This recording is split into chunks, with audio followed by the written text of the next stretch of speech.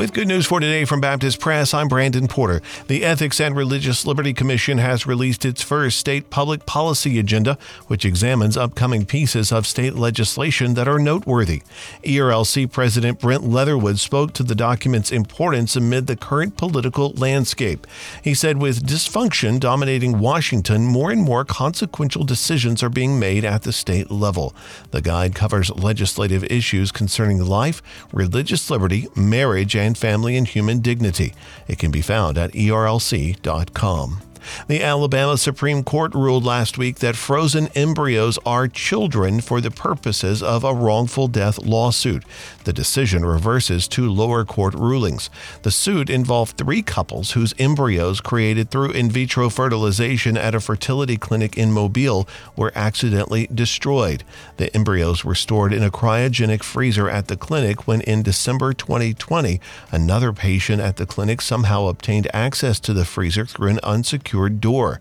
The patient removed several embryos and the sub-zero temperature of the embryos freeze-burned the patient's hand.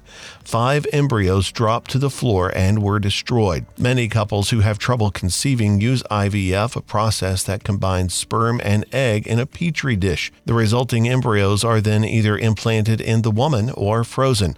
Doctors often create more embryos than necessary to allow for more chances at conception or for future children for the couple. Every day, hundreds of thousands of people die without the hope of Jesus. Your faithful prayers will make a difference.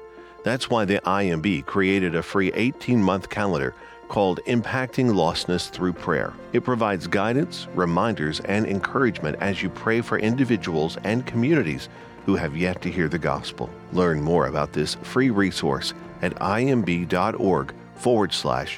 calendar. Shadow Christians can feel unimportant and believe their contributions don't matter since they and their efforts reside behind the scenes and out of the spotlight. But in a Lifeway Bible study, Jeff Orge includes himself among shadow Christians.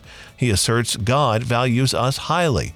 Because others might not know who we are or what we contribute doesn't mean God is likewise unaware.